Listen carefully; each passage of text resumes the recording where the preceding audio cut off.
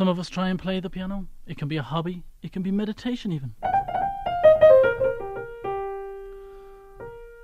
But there are some people who can really play, who can make their fingers do amazing things with a few dozen black and white notes. To begin, here's two, Billy Brown and Peter O'Brien. We're going to eavesdrop into their world to find out what it's like to be the piano player, to have a passion for the piano. Lovely that.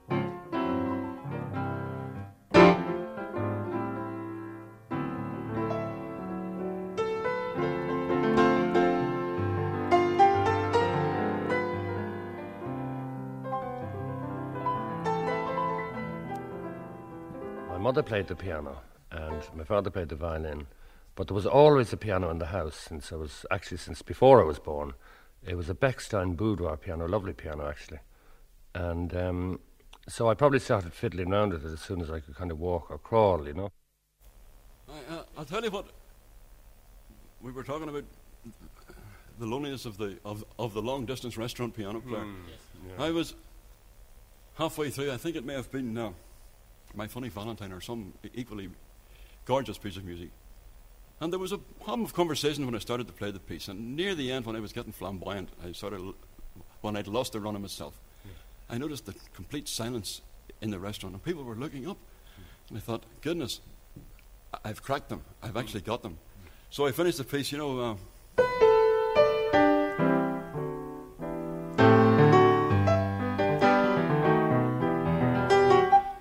etc. I'd got to this bit.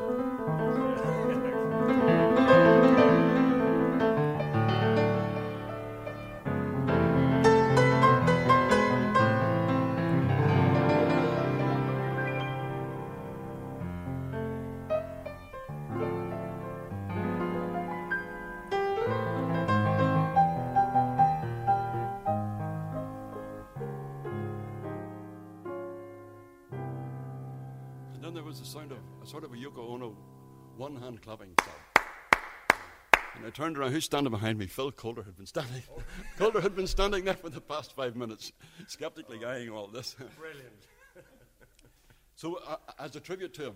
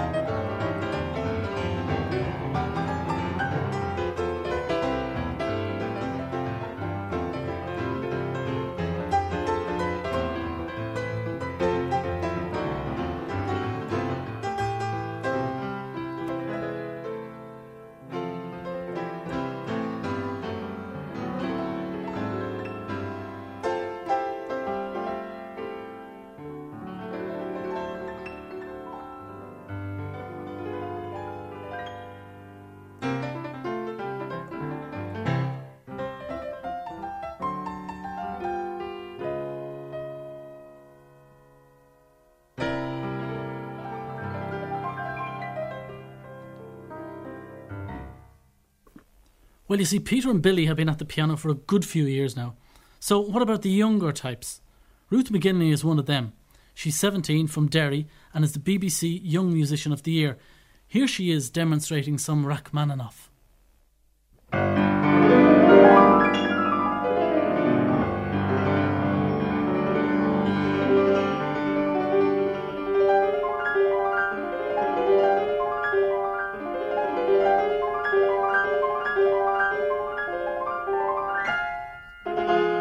So on, and then it goes into more singing and cantabile bits.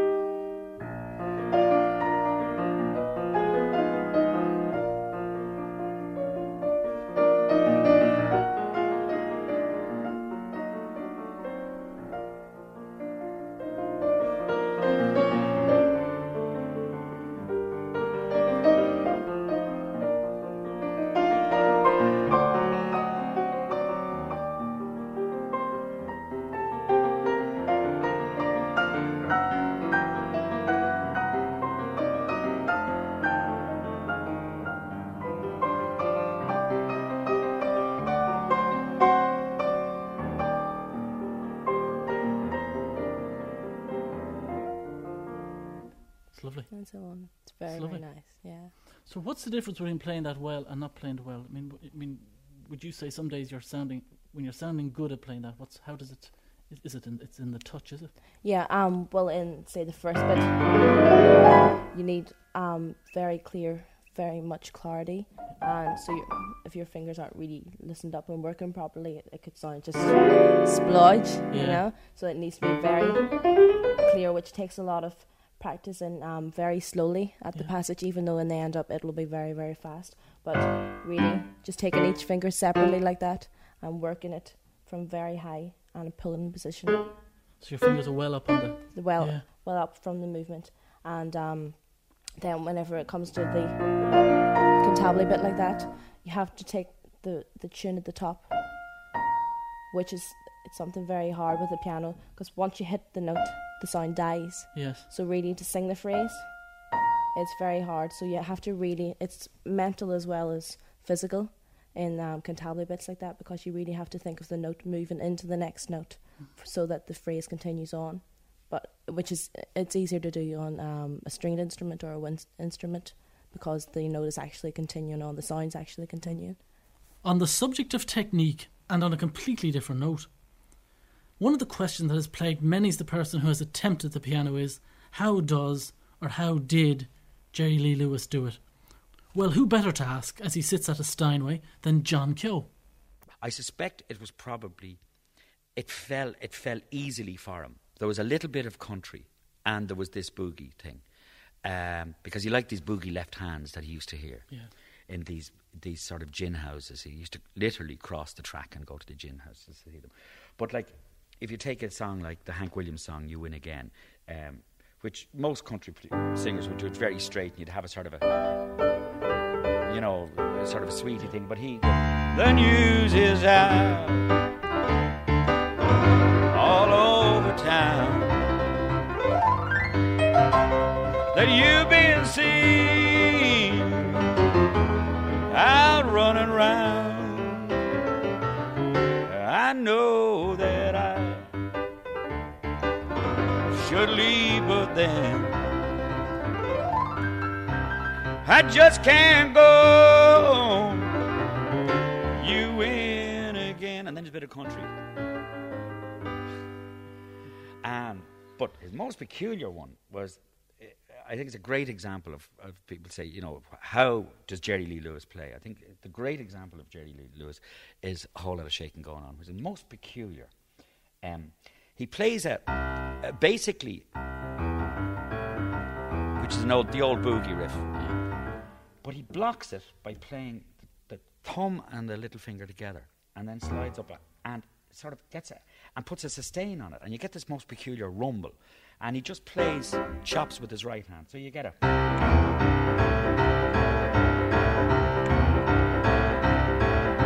Coming over, baby, whole lot of shaking going on.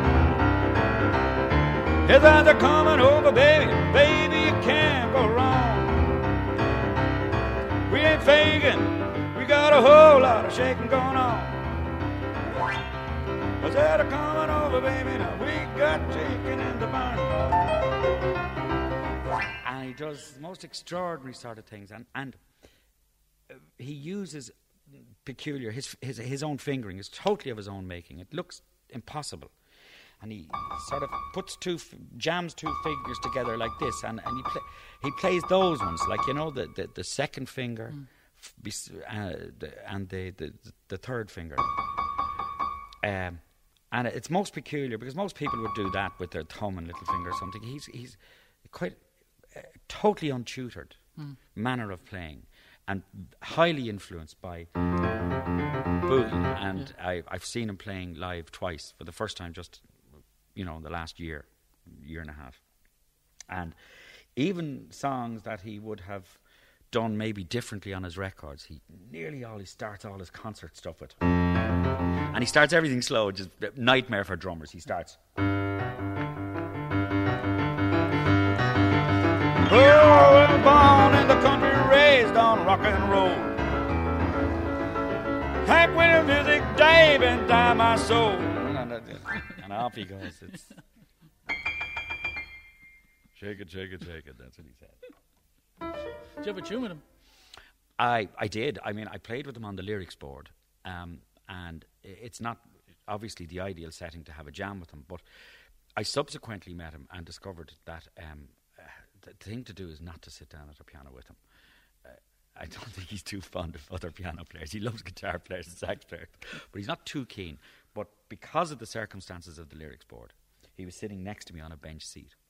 And just at the very end, an audience member got up to sing. I can't remember what the song was, but it was a fairly straightforward song, like I Never Felt More Like Singing the Blues. And I was playing down here, like I never felt more like singing the blues, something like that, you see. And he was saying, hey, that's and he was whispering in my ear. See, so I just moved up to here, more like sing. I said, come on, and he just starts rumbling with the left hand. And the next thing, he sort of edges in, and I edge further up, and then suddenly he's milled away, and he was marvellous. And then he just 3 notes left up here. And I didn't mind. I mean, I was thrilled just to get that close to watch just exactly what he was doing.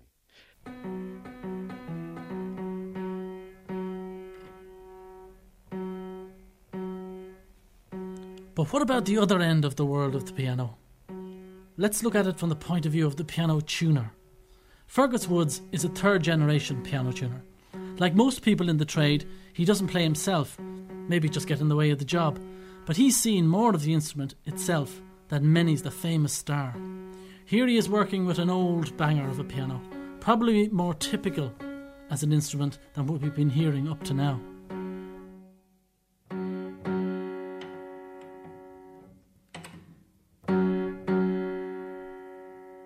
Like the end product is always nice. Like when you tune the piano and the person tries it over and they hear the difference and they're very pleased. Like that's sort of satisfaction enough for me. Like, you know, the biggest problem would be most times is the tuning pins or the rest pins would be soft, and that would make it nearly untunable. Like, you know, it wouldn't stay in tune. You know, but mechanically the action in that, which is the mechanical part of the piano, can most times be reconditioned and put right. But this is the big problem: if the rest plank is gone or the tuning pins are slipping. Like, you know? So this is the essence of it. This is the basic. That's the the pin block or rest plank, as it's called. You know. And that's the mainstay, because if they're loose, the piano just won't stay in tune, you know. So this piano has seen better days, but it's seen better days. It's in good condition, reasonably good condition, but it's just it's very old. The piano was probably 80 odd years old, you know. But as I say, mechanically, it's a wee bit noisy, but mechanically, it's in reasonably good condition, you know. Yeah, you can get a noise on the keys. Yes. Yeah, you can hear the noises behind the actual notes, you know. That's due to all the felts being slightly worn, etc., you know. So that's... You've seen worse? I've seen worse, yeah. I've seen better. And I've seen a lot better. A lot better, but however. But I mean, the thing about the bass notes of this now are not great, sure. They're not great, you know. But they're not too...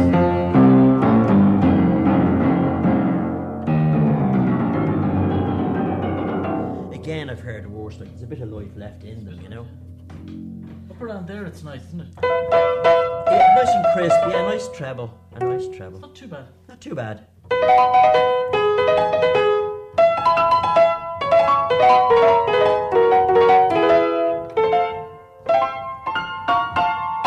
We haven't done down there yet, so it sounds a bit wild. And when you do the D minor chord up and down. Yes, like yeah.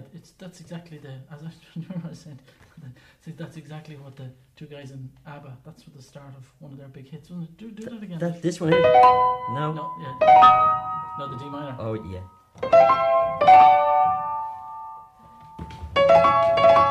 That?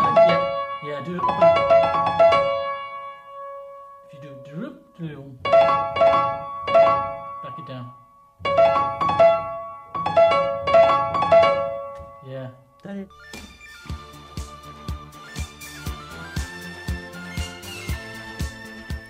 Leaving ABBA and back with our two dueling pianists, Peter O'Brien and Billy Brown, the subject has turned to the Beatles. I do a kind of a version of Lady Madonna. I was going to say that you would do that thing, well, you know. That'd be your gig. And a bit of it. It's kind of like a boogie. You could do this in F.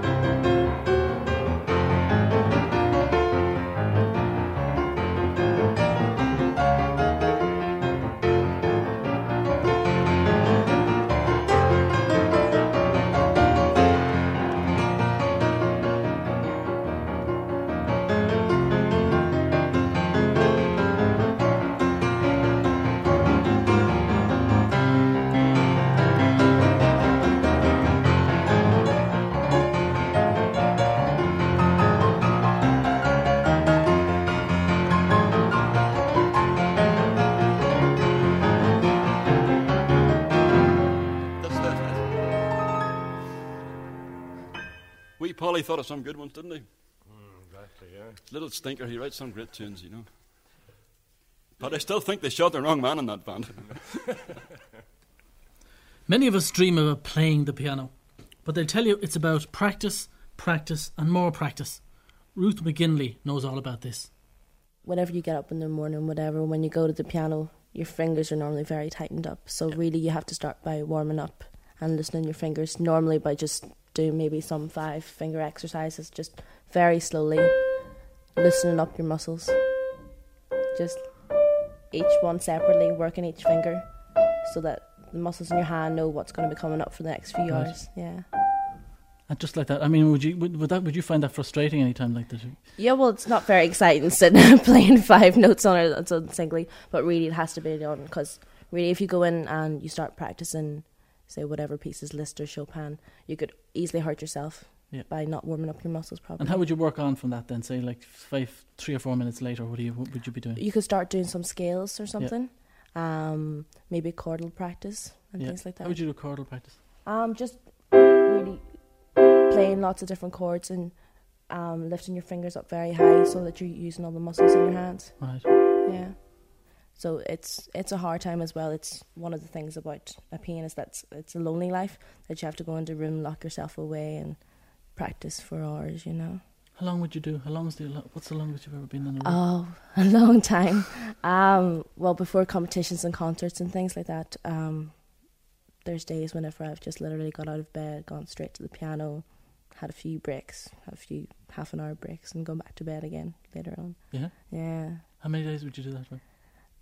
It depends. I don't know. The BBC competition earlier on this year, really I did it for months upon end. Did you? Yeah. But you won. I won in the end of. Yeah. Then there's the other route to a different way of mastering the instrument.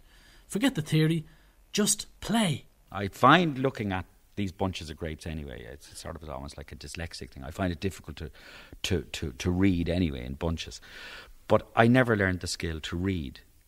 And therefore I can't play a melody, because you need to be able to read to play, nice melodies and chords, and you can buy sheet music. So again, it all relates back to sort of doing the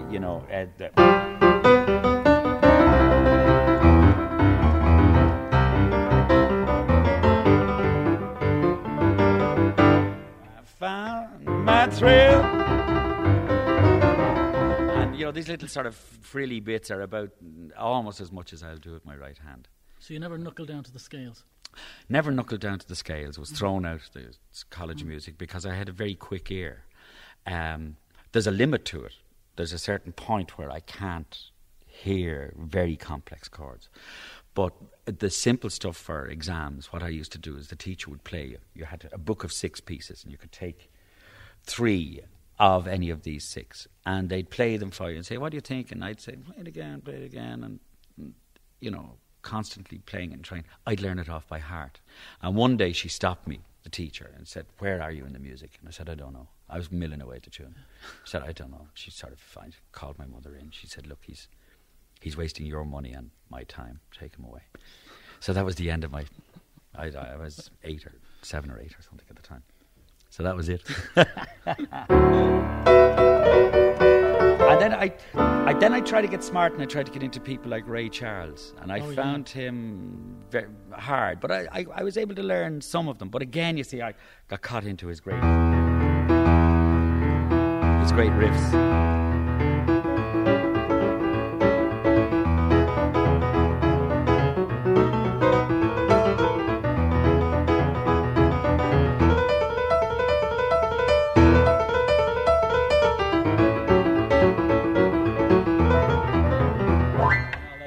And especially that, I love that bit. Peter O'Brien and Billy Brown are exchanging yarns on the subject of piano pests. The people who ask you to play tunes that you don't want to play. One of the ones that you get most frequently asked for, I think, is probably New York. Oh, aye. Memories. Yeah, but they're good because you can insist that the requestors sing them. You can force them, actually, and then they might go away. Sadly, sometimes they do not. They do not always go away. And another one that's always asked, but it is actually a nice tune, is Summertime. Aye, that's Every right. girl in existence seems to want to sing summertime. It's, Every single woman, the minute she gets a drink, that's the first thing. Yeah. Up, you know. Up. And they generally remember Off with the the clothes first on little summertime. bit. But Summertime and the living is easy. I forget how it goes at the start, Yeah. actually. But there's a lovely start on the original soundtrack, which throws them immediately, and they don't. Yes, yeah, they Normally, it go sends down, them What key with do their you tail do it between in? their legs back to their seats. I wish I could think of it. What key do you generally do it in? F sharp. I think it's in G minor written anyway. That's it, I remember now.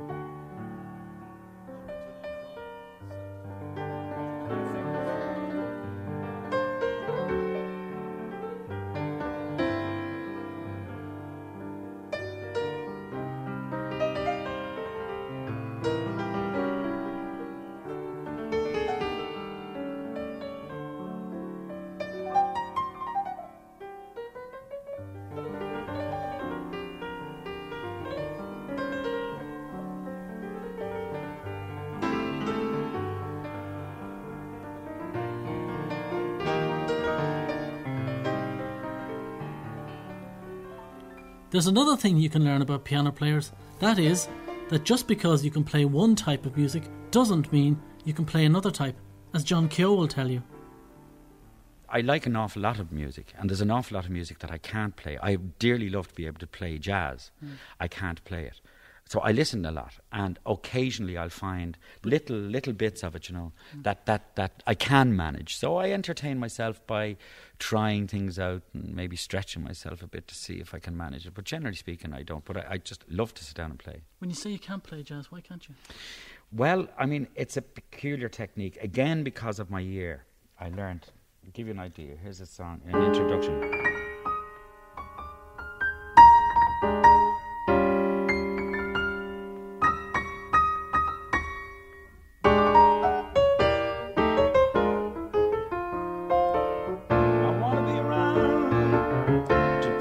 Pieces when somebody, and you can hear that's an awful lot different to what I was doing earlier on, and it's a lot of complex. There's a basic thing in jazz. I drive everything from the root note. If I'm playing a song in G, I'll drive it there from G, and it might be, or it might be a Jerry Lee Lewis thing, or it might be whatever, Chuck Berry thing. I drive everything from the root note. Generally speaking, in jazz, the chord is constructed from above. The chord is constructed from above the root note. So, you know, instead of playing a G like that, a jazz player would play sort of like a. And they're playing. So it's a sort of a thinking process where you're thinking in a top end of the chord rather than the note, the root note. Because when you play pop music, you play with the bass player and you play through the root notes, and just constantly, 50 years, or nearly 50 years. Sevenths in jazz and yes, and jazz players are thinking there's a song in B flat. There's B flat for you. Now the introduction chord is.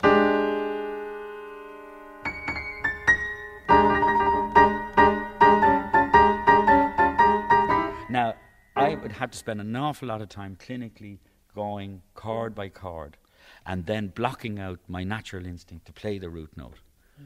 And then the phone rings. And then what? Oh, a list I don't like playing. I have a list now. But it varies. It varies with the feeling, you know. Well, you forget about them until you're asked, you see. No, I don't. At Christmas time, I think about them a lot because I know I'm going to be pestered with these dreadful songs. Yeah. So I have a big bowl on top of the piano. I know it's not the done thing in this country to accept tips, but I put a charity thing up and a bowl and a list. And if I got my way, I would have a card on every table with this scale of charges, in which it would say, if you want to sing, it's a fiver. If you don't want to sing, it's a tenner, etc. So I write down the whole thing until we come to the songs I don't like. Danny Boy, 50 quid.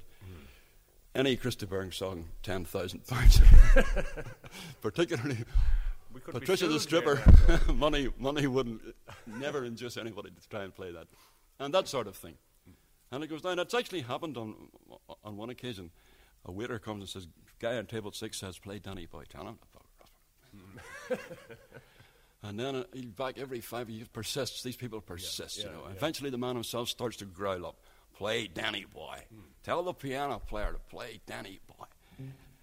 Eventually a face appears over the top of the upright, semi-drunken, leers down at me and says, are you going to play Danny Boy? It never occurred to me until I looked at he had a lapel badge, and I was trying not to look at his face so I wouldn't have to meet his gaze, you know. And I see this badge, it says New York Police Department, Drug Enforcement Agency.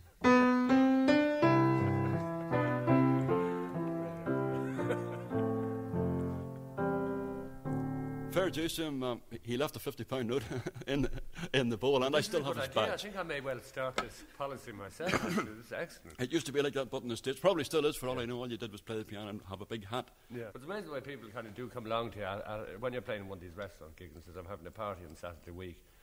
You know, would you like to come along? There'll be plenty of food and drink." You know, but actually that is no kind of bait at all whatsoever. I mean, it's almost tempting to avoid it, you know. And I don't myself do things for money, but I certainly don't do it for food and drink either, you know. That's for sure. Awful. It's the trials of a long-distance piano player. They can happen. But our place, at least in the places that I play, I've noticed it's very subjective in actual fact, you know, because many's a night I'm sitting here playing in really bad form, and the piano sounds dreadful, and it's uphill all the way. Something's happened to pedals. I've brought the wrong pair of shoes as well and everything else. Maybe the car was overheating on the way in, and I looked down, and there's these dreadful men with their ugly old hatchets of wives and their awful table manners.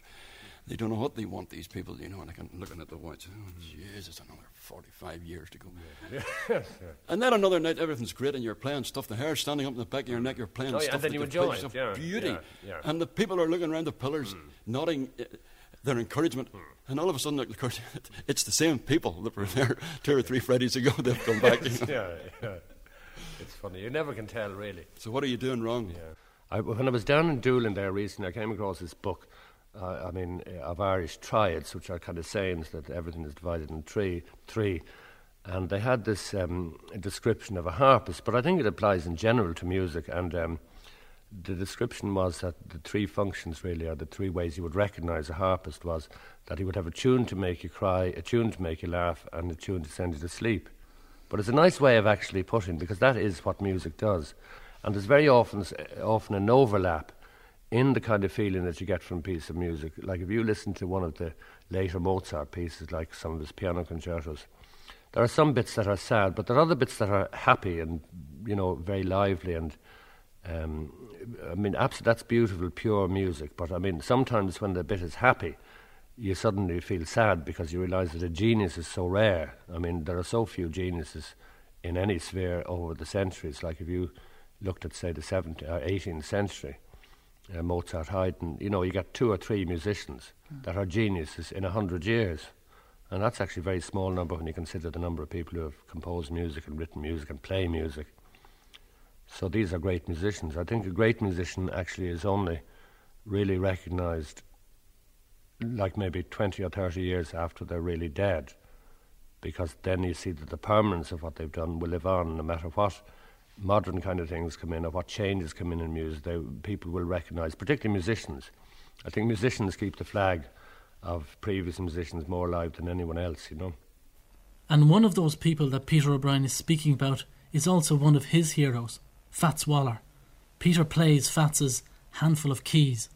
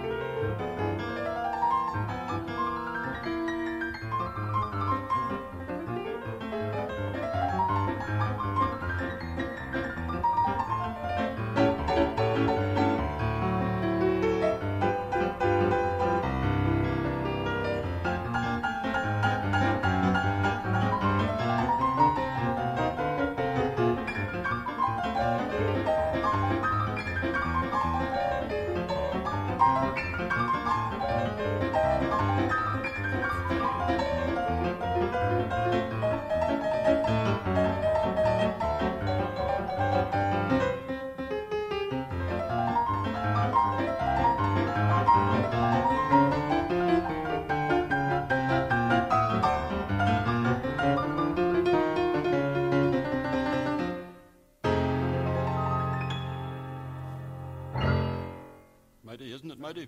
That was one of the first ones I ever heard. I heard that in France that time I was about 17. So something like that got me, actually, I think, into the playing other than the classical stuff. I missed all that. I missed the half of that too, actually.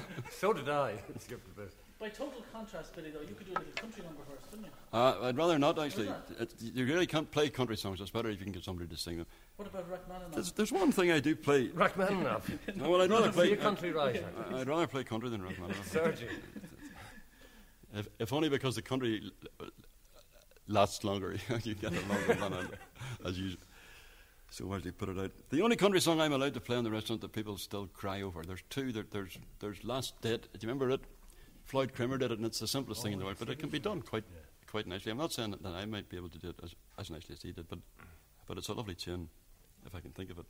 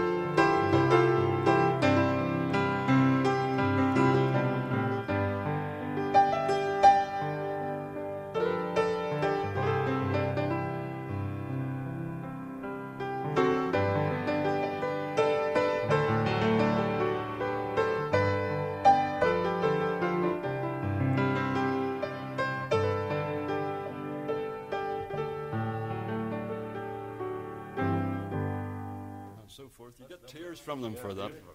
Piano would put me in good form if I was. I'd play anything if I was in.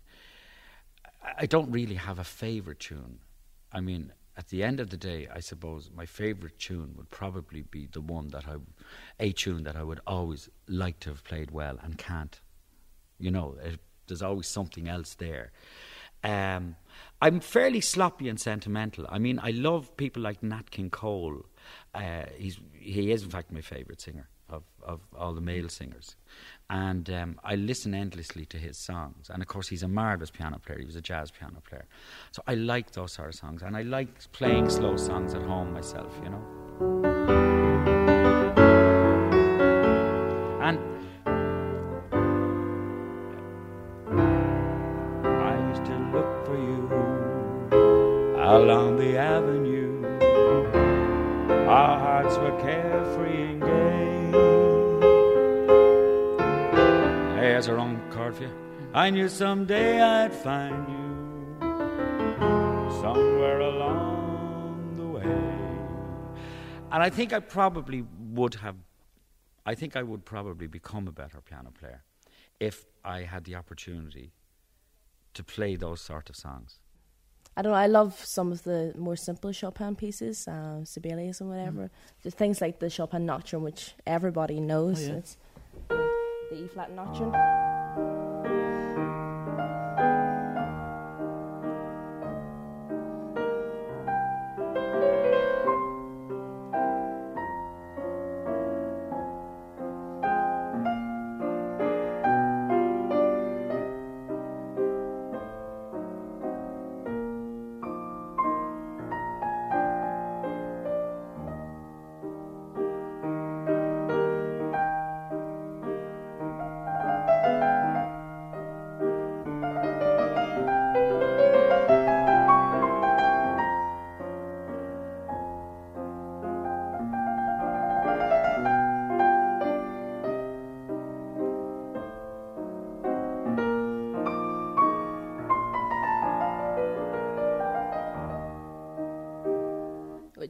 It's quite easy to play, but it's just so beautiful. It's a simple tune.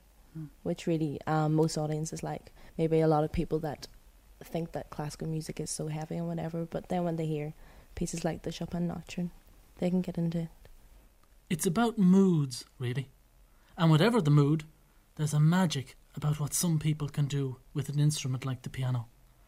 So back to our two pianos for an upbeat finish, a 12-bar boogie.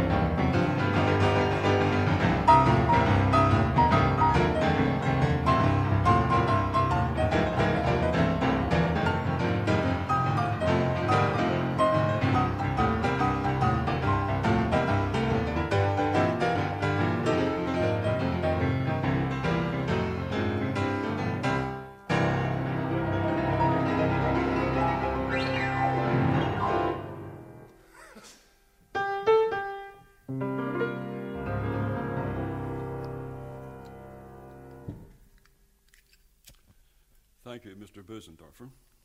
Thank you, Mr. Steinway. And sons. Does yours have a son? Can we take them home?